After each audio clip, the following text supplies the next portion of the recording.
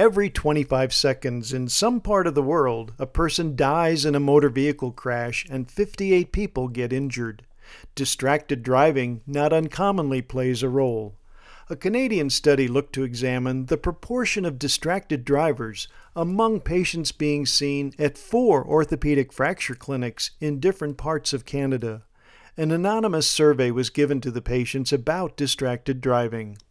Researchers found about 18% of patients seen with injuries sustained in motor vehicle crashes admitted that distracted driving contributed to the crash.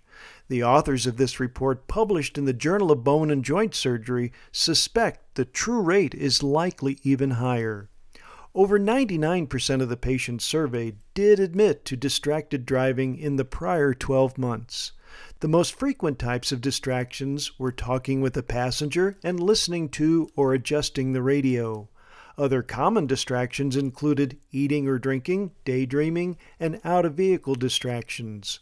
Surprisingly, a high occurrence of distracted driving held true even when analysis involved only the more dangerous distractions associated with a high risk of crashing, such as texting, programming or adjusting a navigation system, daydreaming, and making phone calls while holding the phone.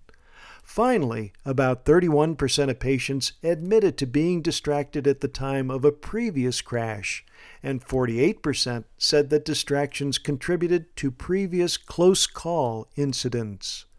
Ultimately, ending distracted driving is everyone's responsibility. For MediBlurb, I'm Dr. Jim Dwyer.